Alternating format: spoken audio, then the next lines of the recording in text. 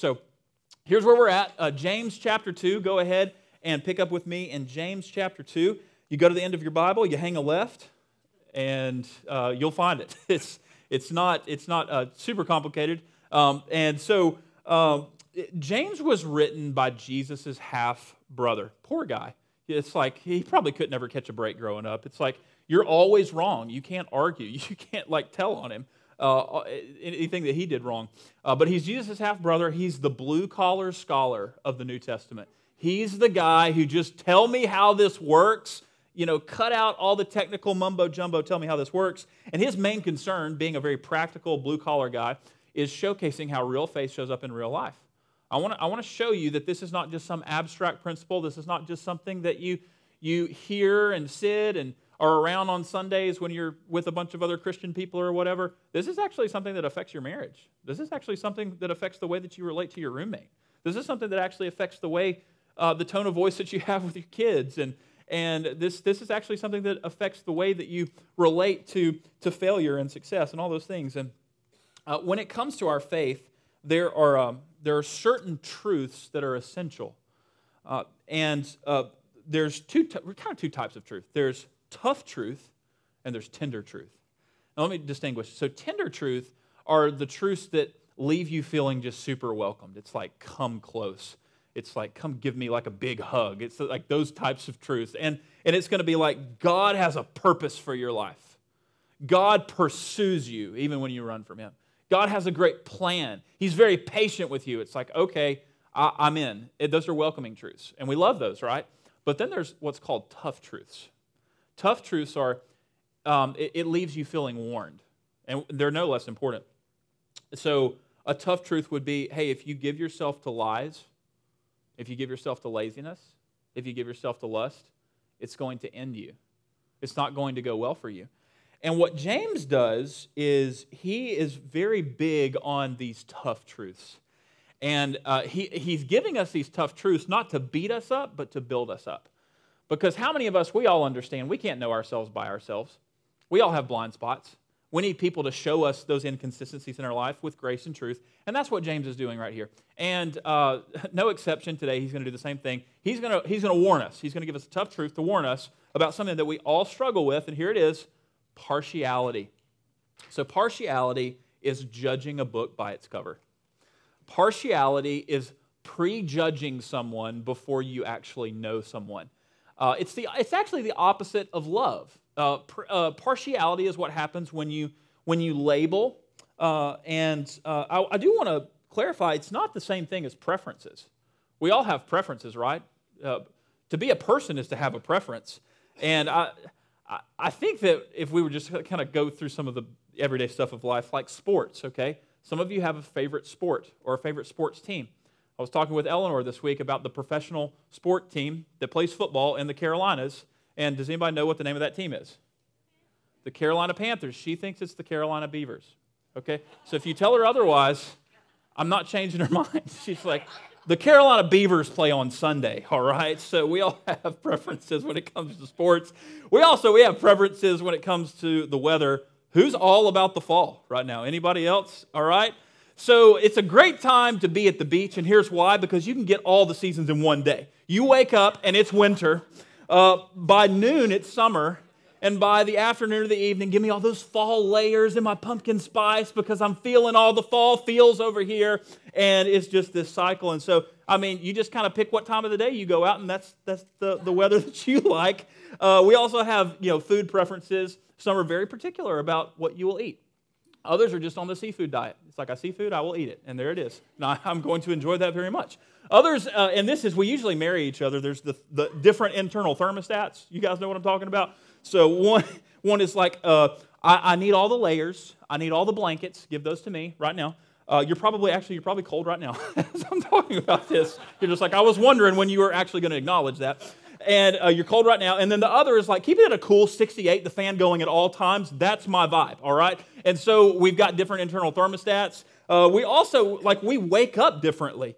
Some people wake up like a pogo stick, just ready to go, ready to have a good time. Others are just like, the Lord is on the throne. I'll see you at noon, all right? And these are preferences, by the way. I do want to clarify. Partiality on the other hand, is stronger than preference. Partiality is what happens when your preferences become your prejudices, and it comes out in your relationships with God and people. It's when you take your preferences and you turn them into prejudices, and it comes out with God and people. And so the tough truth that James is bringing to us today comes to us in the form of two warnings. Number one, don't show partiality towards certain people, and don't show partiality towards certain parts of the Bible. So we do this on both levels. We show it towards certain people. We will prejudge, we will label because of someone's age, someone's ancestry, or even someone's accent or how they look. And to live and relate this way, I just want to point out, it's the opposite of love. Just think about it for a minute. Think about those times when you felt left out. Think about those times when you feel like you're on the outside looking in, and it's a consequence of somebody else's partiality. We've all had those moments. And when we put ourselves in these shoes, it opens up our hearts a lot quicker to see, I don't want to do that to someone else because I know how that feels. But we do it. But then we show partiality towards certain parts of the Bible. What we like to do is, we are Jesus' followers, not editors. And we need to understand that. But we like to edit the Bible. We like to make it say things that it never said. And it's heartbreaking. I don't say this lightly. It's heartbreaking, but some of us, we could jump in like a church van, and we could go on a tour of the Grand Strand, and I could point to certain churches who have chosen to side with the culture instead of side with the Scripture on certain issues. And it's hard. It's really hard to see. And what James is doing right today is he's going to pick up and he's going to show us the solution to partiality. And he's going to say, hey, we all deal with it, so let's deal with it, right? So chapter 2, verse 1, my brothers. So he's talking to family. The way that you talk to family is different. You can say some things. You can be a little more honest. You can relate on a closer level. He's talking to the family of God. Now, what does it mean to be a member of the family of God? Because, by the way, not everybody is a son or a daughter of God. Everybody is a creation of God. Everybody is loved by God. But to become a son or a daughter of God is to receive Jesus as your rescuer and king by faith alone, through grace alone, in Christ alone. And so we need to understand he's talking to the family right here. And what does a good family do? Well, what does it mean to be a part of the family of God? It means that you know God as Father and the church as family, right? And what does a good family do? Well, those who have in the family take care of those who have not. A great example of this would be the parent-child relationship, the dependence that a child has on a parent. Well, there's going to be those aspects socially, economically, many times in the church. And that's what James is saying. He's like, hey, those who have, take care of those who have not, and don't discriminate. Show no partiality as you hold the faith in our Lord Jesus Christ, the Lord of glory. So we're going to come back to verse 1 here in a few moments, but I want to show you that this is the first warning that James gives. Don't show partiality toward certain people. You're like, that's simple. It's right there in the text. And we're coming to this idea of partiality, and again, we're thinking favoritism. This is bias. This is labeling people. This is unfairly judging people. And one of my preaching professors in seminary mentioned how this shows up in 6 ways in the church. First of all, it shows up with affluence. We will look at how affluent is someone with their wealth. And that's where James is about to go in these next couple of verses. We'll also show partiality because of someone's appearance, the way that they dress, the shoes that they wear, the way that their hair looks, the color of their skin. And then there's accent. So I still have a southern accent. I grew up in the mountains of western North Carolina, and apparently if you have a British accent, people think that you're more intelligent. So I thought that I might start talking like this and just wonder whether or not people might think that I'm more intelligent than I am. Bad run, I promise I'll never do that again. But, well, we do. I just showed you one of the ways that we do show partiality is like we'll think that because if someone talks a certain way or looks a certain way or has a certain thing, that they are superior. We also do it with age, all right? So just get ready, okay? I'm going to pick on both sides of the aisle.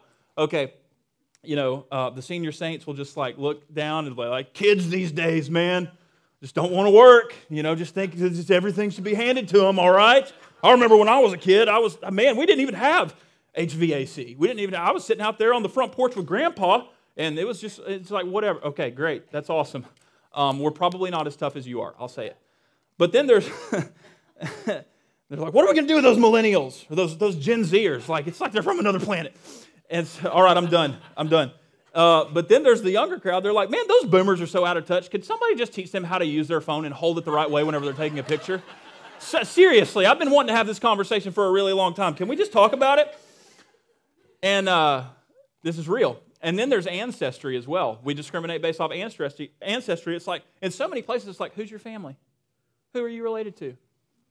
Blood is thicker than truth in so many places and spaces in society. Who do you know? Who are you related with?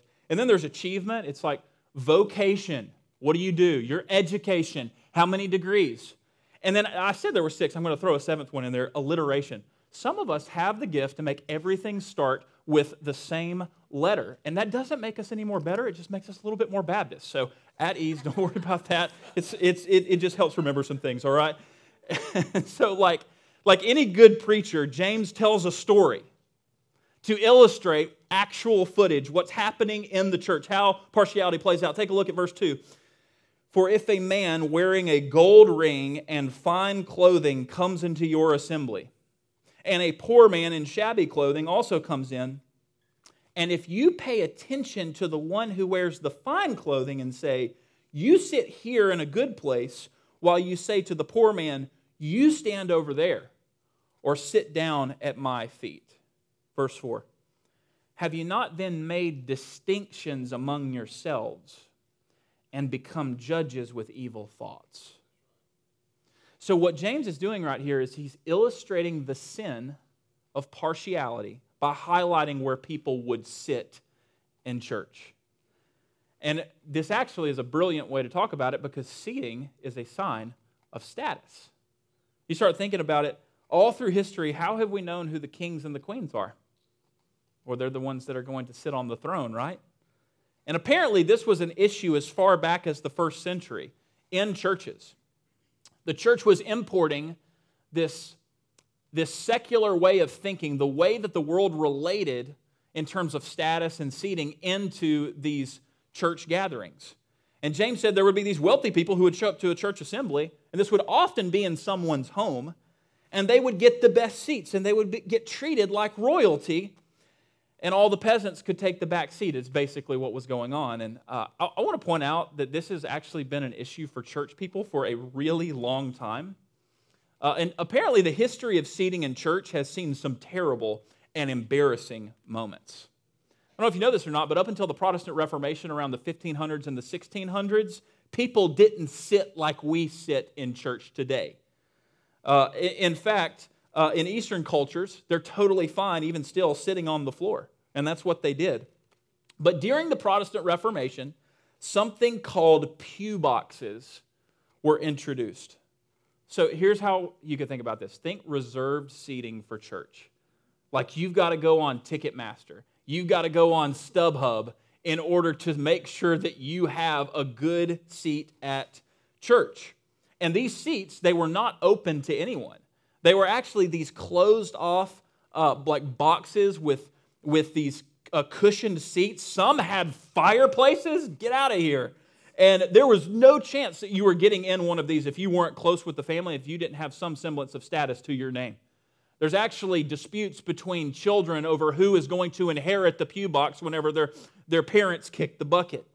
And so it was a sign of status. Who got the best seats at church? And here's a question that we're asking. Why though? Why would the church ever dare think like that? And here's a question I want to ask you is, what makes that wrong? What is it inside of us that says that's not the way that it's supposed to be? That's not the way that God relates. Because if we just pay close attention, the kings and queens of culture today still have pew boxes and thrones. They just look different. So I'll use this example. If you've been anywhere on social media in the past couple of weeks, you know that apparently Travis Kelce from the Kansas City Chiefs now has a thing going with Taylor Swift. All right? And I don't know how that's going. Wish them the best, all right? I'll just leave it there. But when Taylor Swift shows up to Arrowhead Stadium, she's not sitting in the nosebleed section. She's in the VIP box seat sitting with Travis's mom.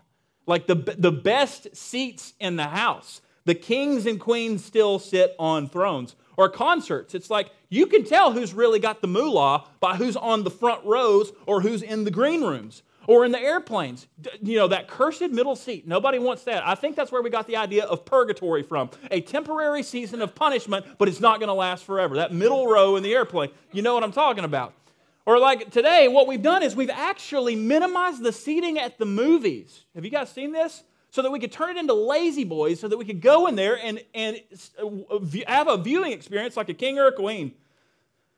And James's point right here is simple. The only king of the church is Jesus. And the only throne in the church is occupied by Jesus.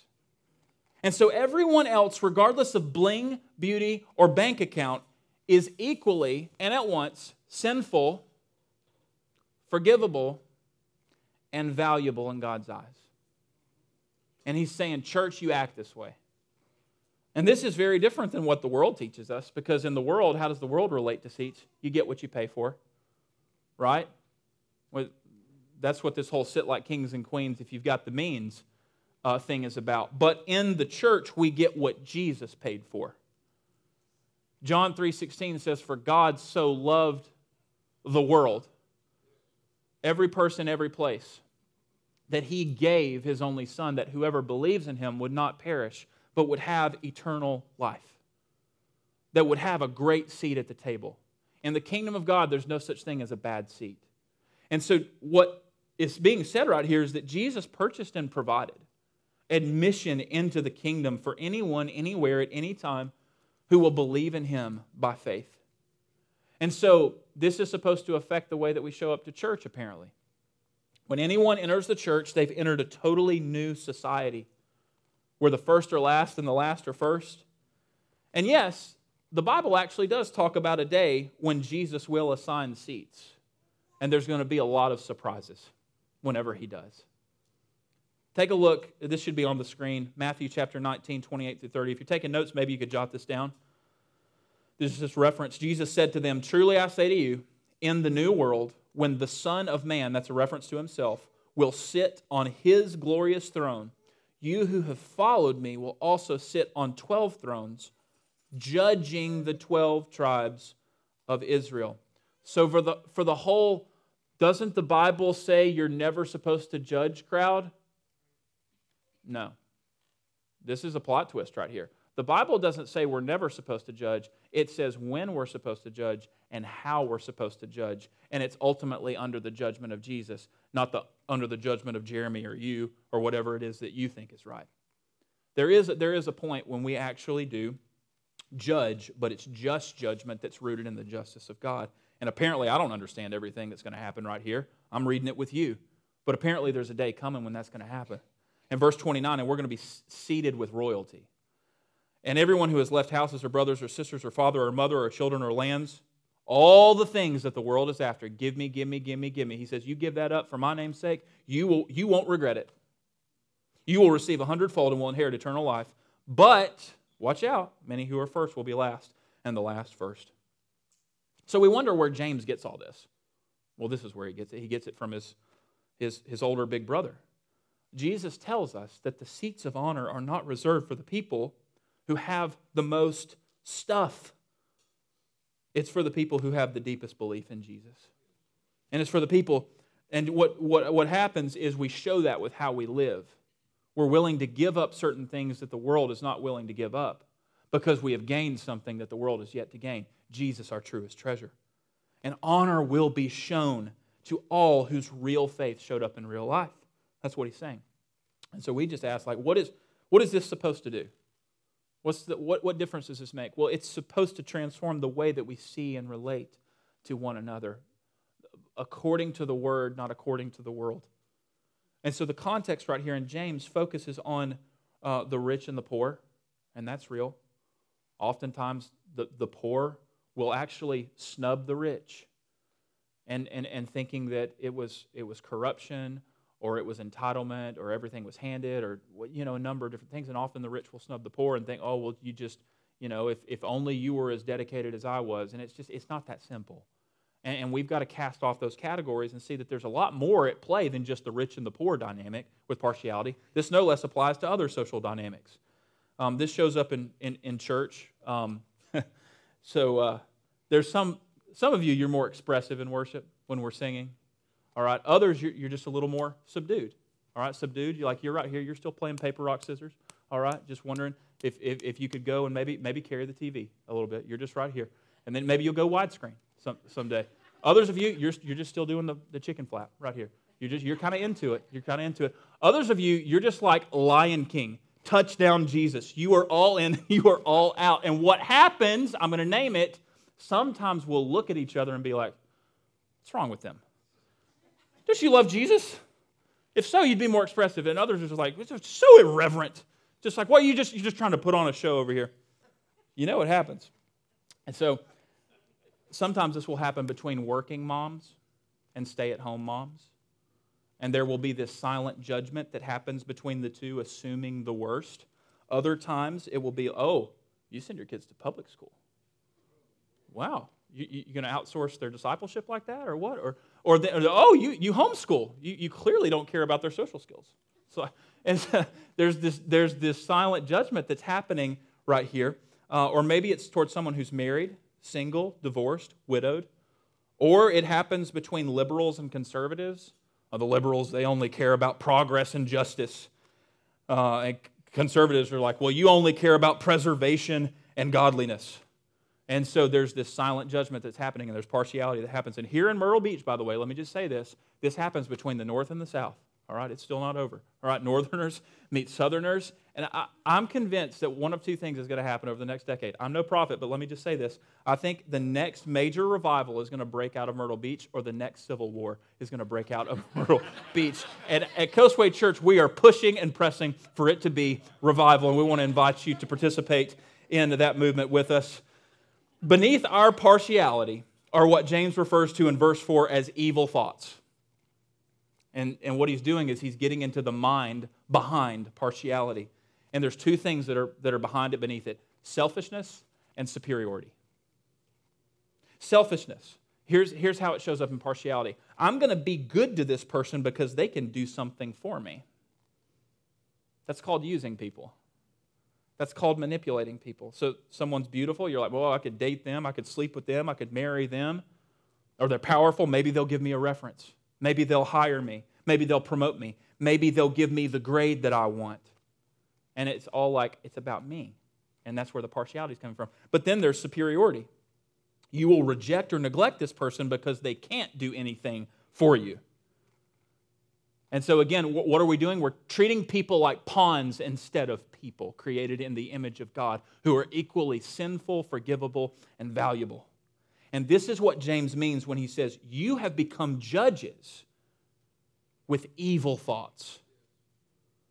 And so what is the solution to partiality?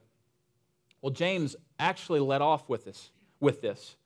And he told us what the solution is really in a general way in verse 1. And I want to invite you just to look a little bit closer at verse 1. I'm going to have you underline a phrase if you're taking notes. "Show no partiality as you hold the faith in our Lord Jesus Christ, underline this, Lord of glory." So the solution to partiality is God's greater glory.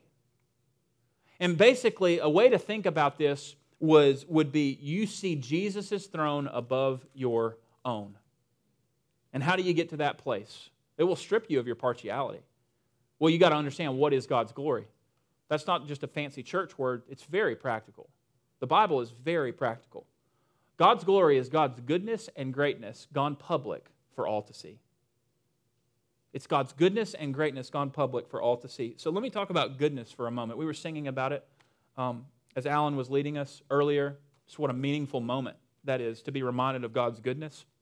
But you know that you have experienced God's goodness when you are left saying this: "Yes."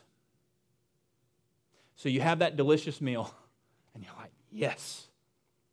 You have that need that was met. You go, "Yes."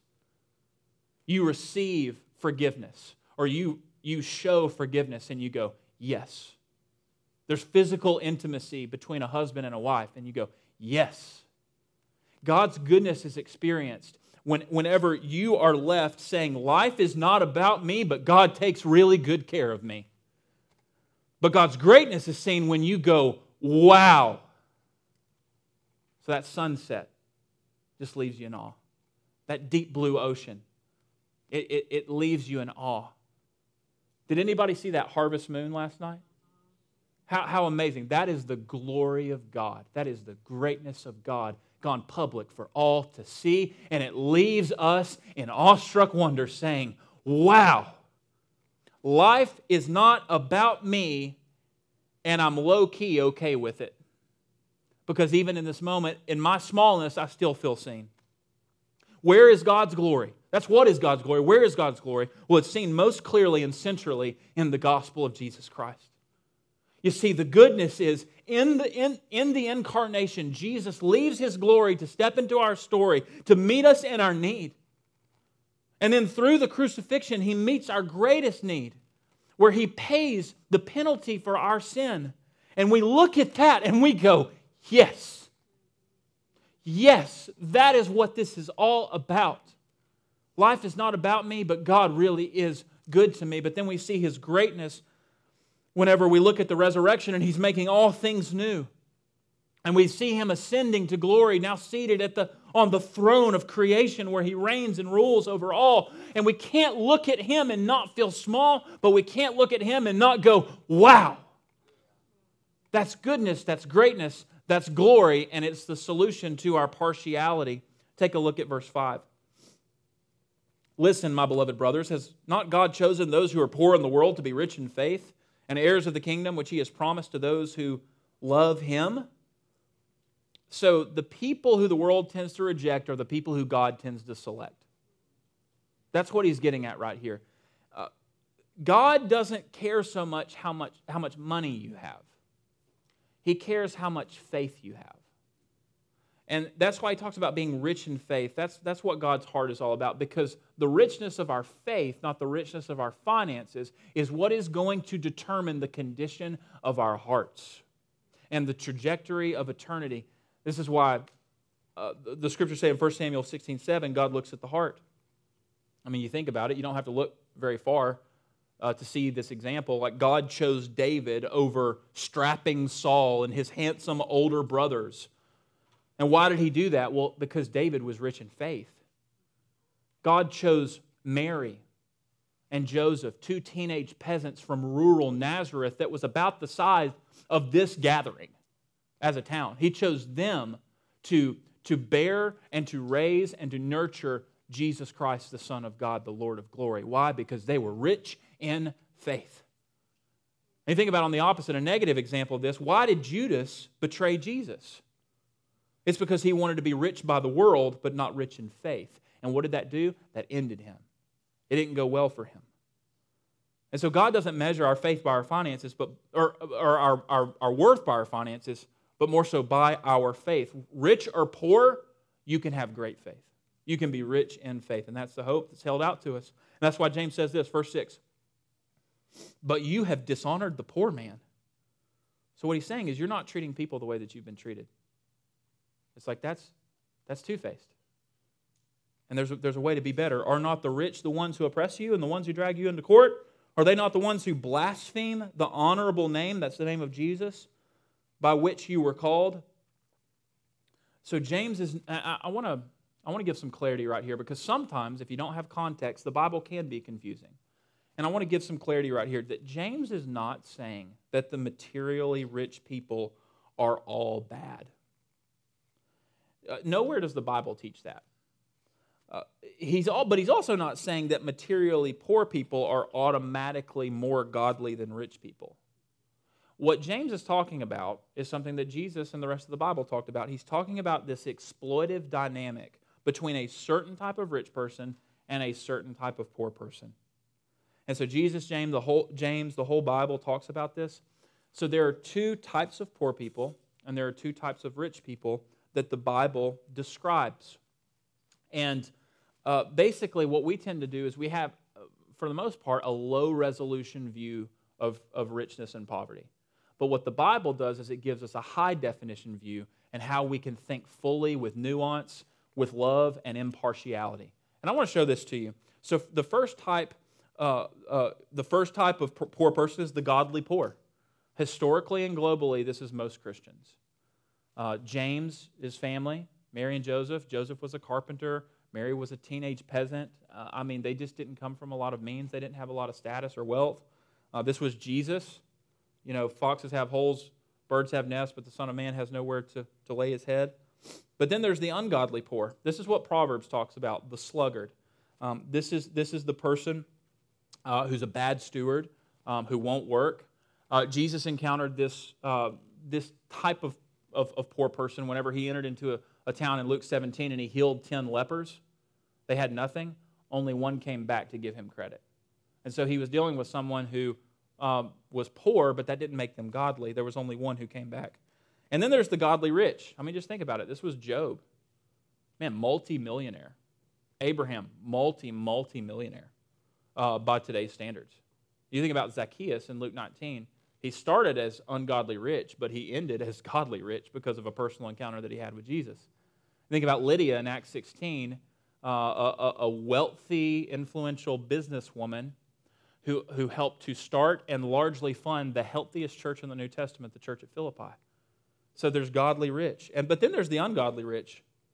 And so what James is talking about right here is he's talking about this interplay between 1 and 4, between the godly poor and the ungodly rich. The ungodly rich, they're lawyering up and they're exploiting the destitution of the poor in ways that is unfair.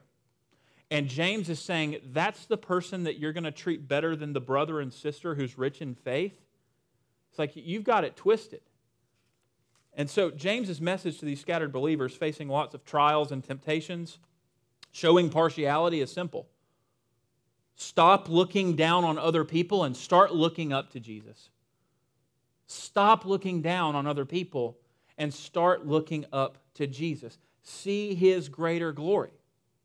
Focus more on His throne than your own, and go out and treat people the way that He treated you. That's what this is all about.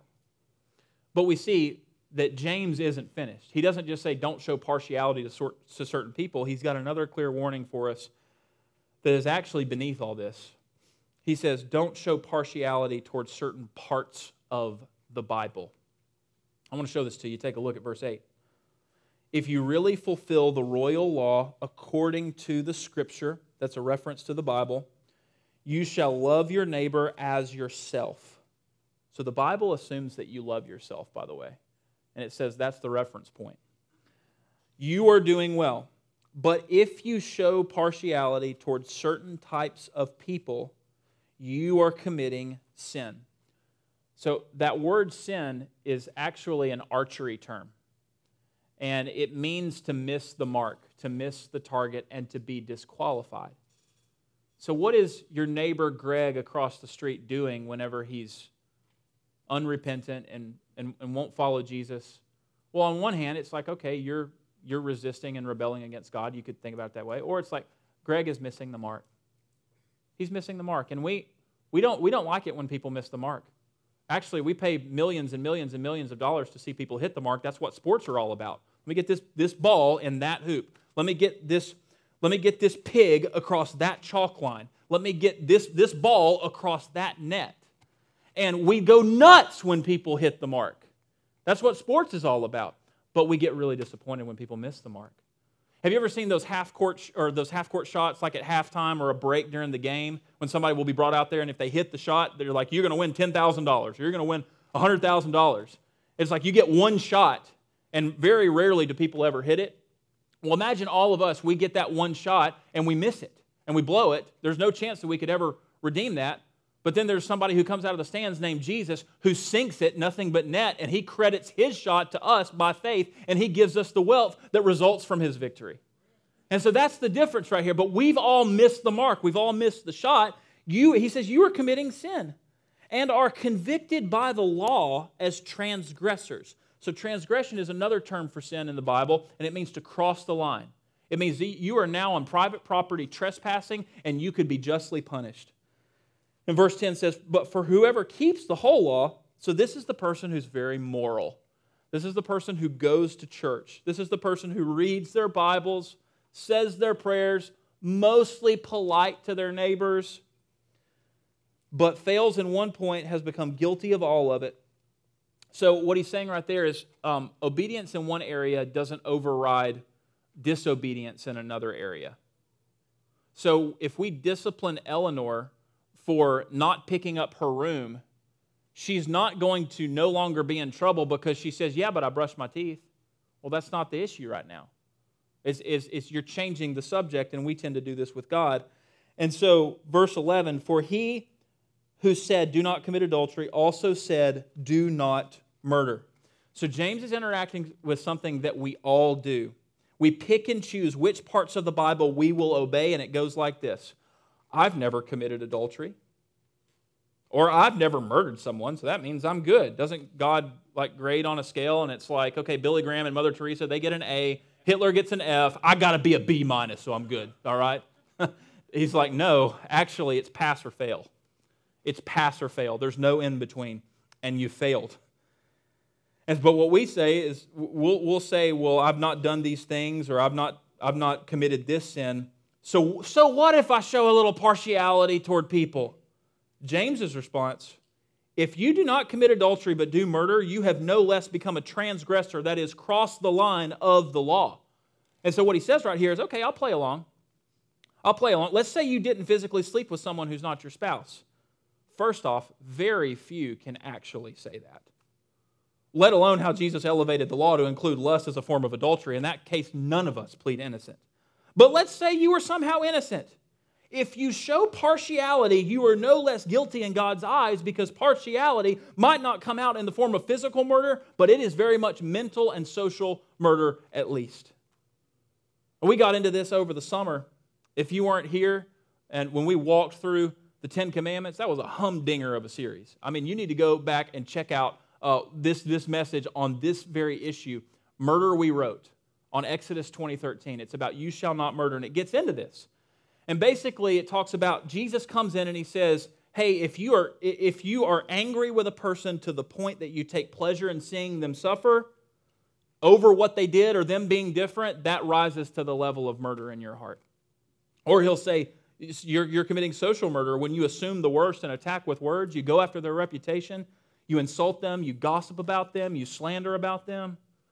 He's saying, all right, anybody still off the hot seat? This happens with the poor, but it also happens with any person or group that we don't like. And what James is saying right here is profound. If you decide you'll only take certain parts of the Bible seriously, then you'll end up showing partiality. And what he's saying is a low view of the Bible is going to result in a low view of people.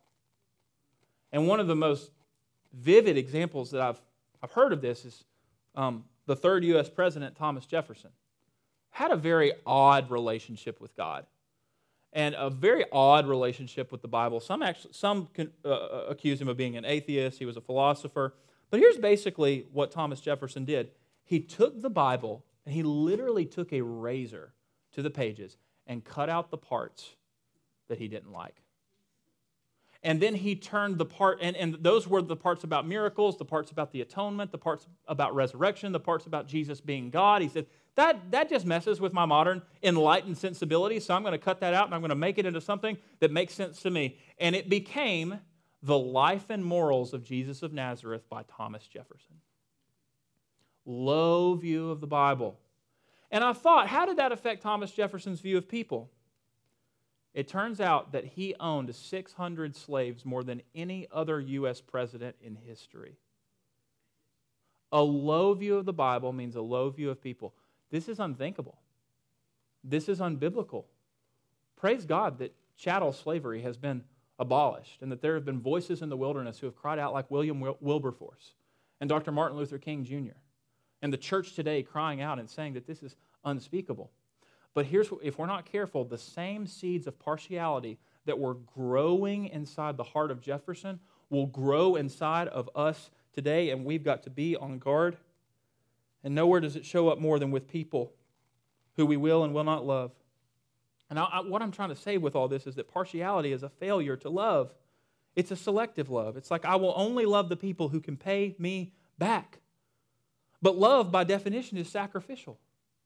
It's costly. It's a costly commitment to another person's highest good. So look back one more time with me at verse 8. Do you see where he talks about the royal law? Well, what's that about? Well, he says that it's about loving your neighbor, rich or poor, northerner or southerner, black or white, young or old, married or single, able or disabled, as yourself. And this is called the royal law for a few reasons. Number one, because it comes from royalty. The royal law is the law that proceeds from the throne of King Jesus. And Jesus modeled this in John 13. He gets down off his throne on his feet and he washes the stinky feet of his disciples. And he says, I've set an example for you. As I've done for you, you go and you do for other people. And by the way, he did that for Judas too. So we're left completely without excuse. But it's also the royal law because it makes people feel like royalty. When you treat people the way you treat yourself, they're going to feel like royalty. It's also the royal law because it guides and governs all other laws. It is over and above all. It's like all those 613 laws in the Old Testament, all the 10 commandments, you want to nail it? Love God and love people. I'm like, thank you, I'm simple. That helps me. Love God and love people. But James goes on, verse 12, so speak and so act as those who are to be judged under the law of liberty. And so James goes from the law of royalty to the law of liberty. What is he up to right here? Well, the law of liberty is something you freely choose because it's good and right. In other words, I don't have to be forced or coerced into loving people who are different because I've seen the way that Jesus loved me despite our irreconcilable differences. He's God, I'm not. He's rich, I'm poor. He's impartial, I'm partial. He's innocent, I'm guilty. And at the very moment when God could have justly judged me for all my poverty and partiality, He sent the Lord of glory to lay aside His glory, to live an impoverished and impartial life. And in doing so, He took the due punishment for my partiality onto Himself at the cross. He was judged because of me. He was judged instead of me. And in that, I was shown great mercy. Knowing this, James says this, verse 13, for judgment is without mercy to one who has shown no mercy. Mercy triumphs over judgment. What will you do with God's mercy toward you? That's what James wants us to think about as we go through this whole teaching on partiality. What will you do with God's mercy towards you? Because here's the deal. Go back to that, how he started, the Lord of glory. You hold faith in Him, you're going to see victory over partiality. So, if I'm looking at the Lord of glory, then what's going to happen is I can refuse that glory and I can rest in my own glory. And what that's going to do is it's going to produce in you a very judgmental spirit. And you're going to be harder on other people than you are on yourself. You're going to nitpick things. You're going to be partial. And what he's saying is it's not going to go well for you in the end. Because Jesus is going to justly treat you the way that you unjustly treated other people. And eternity is going to be very hard. Or, here's the better alternative, is we can look at His glory and we can receive His mercy. And when we receive His mercy, we reflect His mercy. So we're a lot more gracious, we're a lot more patient, we're a lot more kind, we're a lot more understanding. We're a lot quicker to assume the best. And what happens is, even though we're deserving of judgment, mercy triumphs over judgment because we've received that mercy, and God treats us as if Jesus had given us His record as He took ours. And so, here's what I want to do. I just want to invite you, would you bow your heads and open your hearts? I want to invite our care team to come forward as we prepare to sing. And as I just want to invite us to respond to this word that we've heard today. And a few things that I just want to ask you right in your seat, and then I want to pray for you. And if you just need to talk to someone, if you need some encouragement, if you just have a prayer need, then you just come forward and just have one of our care team encourage you. But here's what I want to ask you. Have you received this mercy by faith? See, if you've not received the mercy of God, you can't show the mercy of God. And the way we receive the mercy of God is by repentance and faith in Jesus Christ. So maybe you've not done that, but you just say, that's what I'm ready to do. Would you admit that you've crossed the line, that you've fallen short, and that you're sinful? and that you need a Savior? And would you believe that Jesus did everything necessary to buy you back and bring you back through his sinless life, substitutionary death, and victorious resurrection? And would you confess him as your Lord? Would you say, Jesus, I need you. Come into my life, take complete control, cleanse me of my partiality. I am yours. And maybe that's where you're at. Before you leave today, would you tell somebody? Would you stop by the tent? Would you let us pray with you, give you a Bible, talk to you about next steps? But for others of you, who do you need to reflect mercy to? Someone in your life has disappointed you. Someone in your life is very different than you. And if you're being honest, you've been way too hard on them. They've done the best that they could, or maybe they didn't. But God didn't treat us as our sins and our partiality deserve. Who do you need to show mercy to? I pray that we would do that. And let me pray for us right now. Father, thank you that you stepped out of glory to join our story and to pour out grace on us, pour out mercy on us. I pray that those who need to transfer trust from self to you, to admit, believe, and confess that you are their rescuer, that you are their king, that they would do that today. And I pray for the person who just needs to reflect your mercy to another person who's different or disappointed them. I pray that you would give us the strength to do this in Jesus' name. Amen. Hey, let's stand to our feet. And if you would like prayer, you come down and our care team would love to minister to you. And for the rest of us, let's sing together.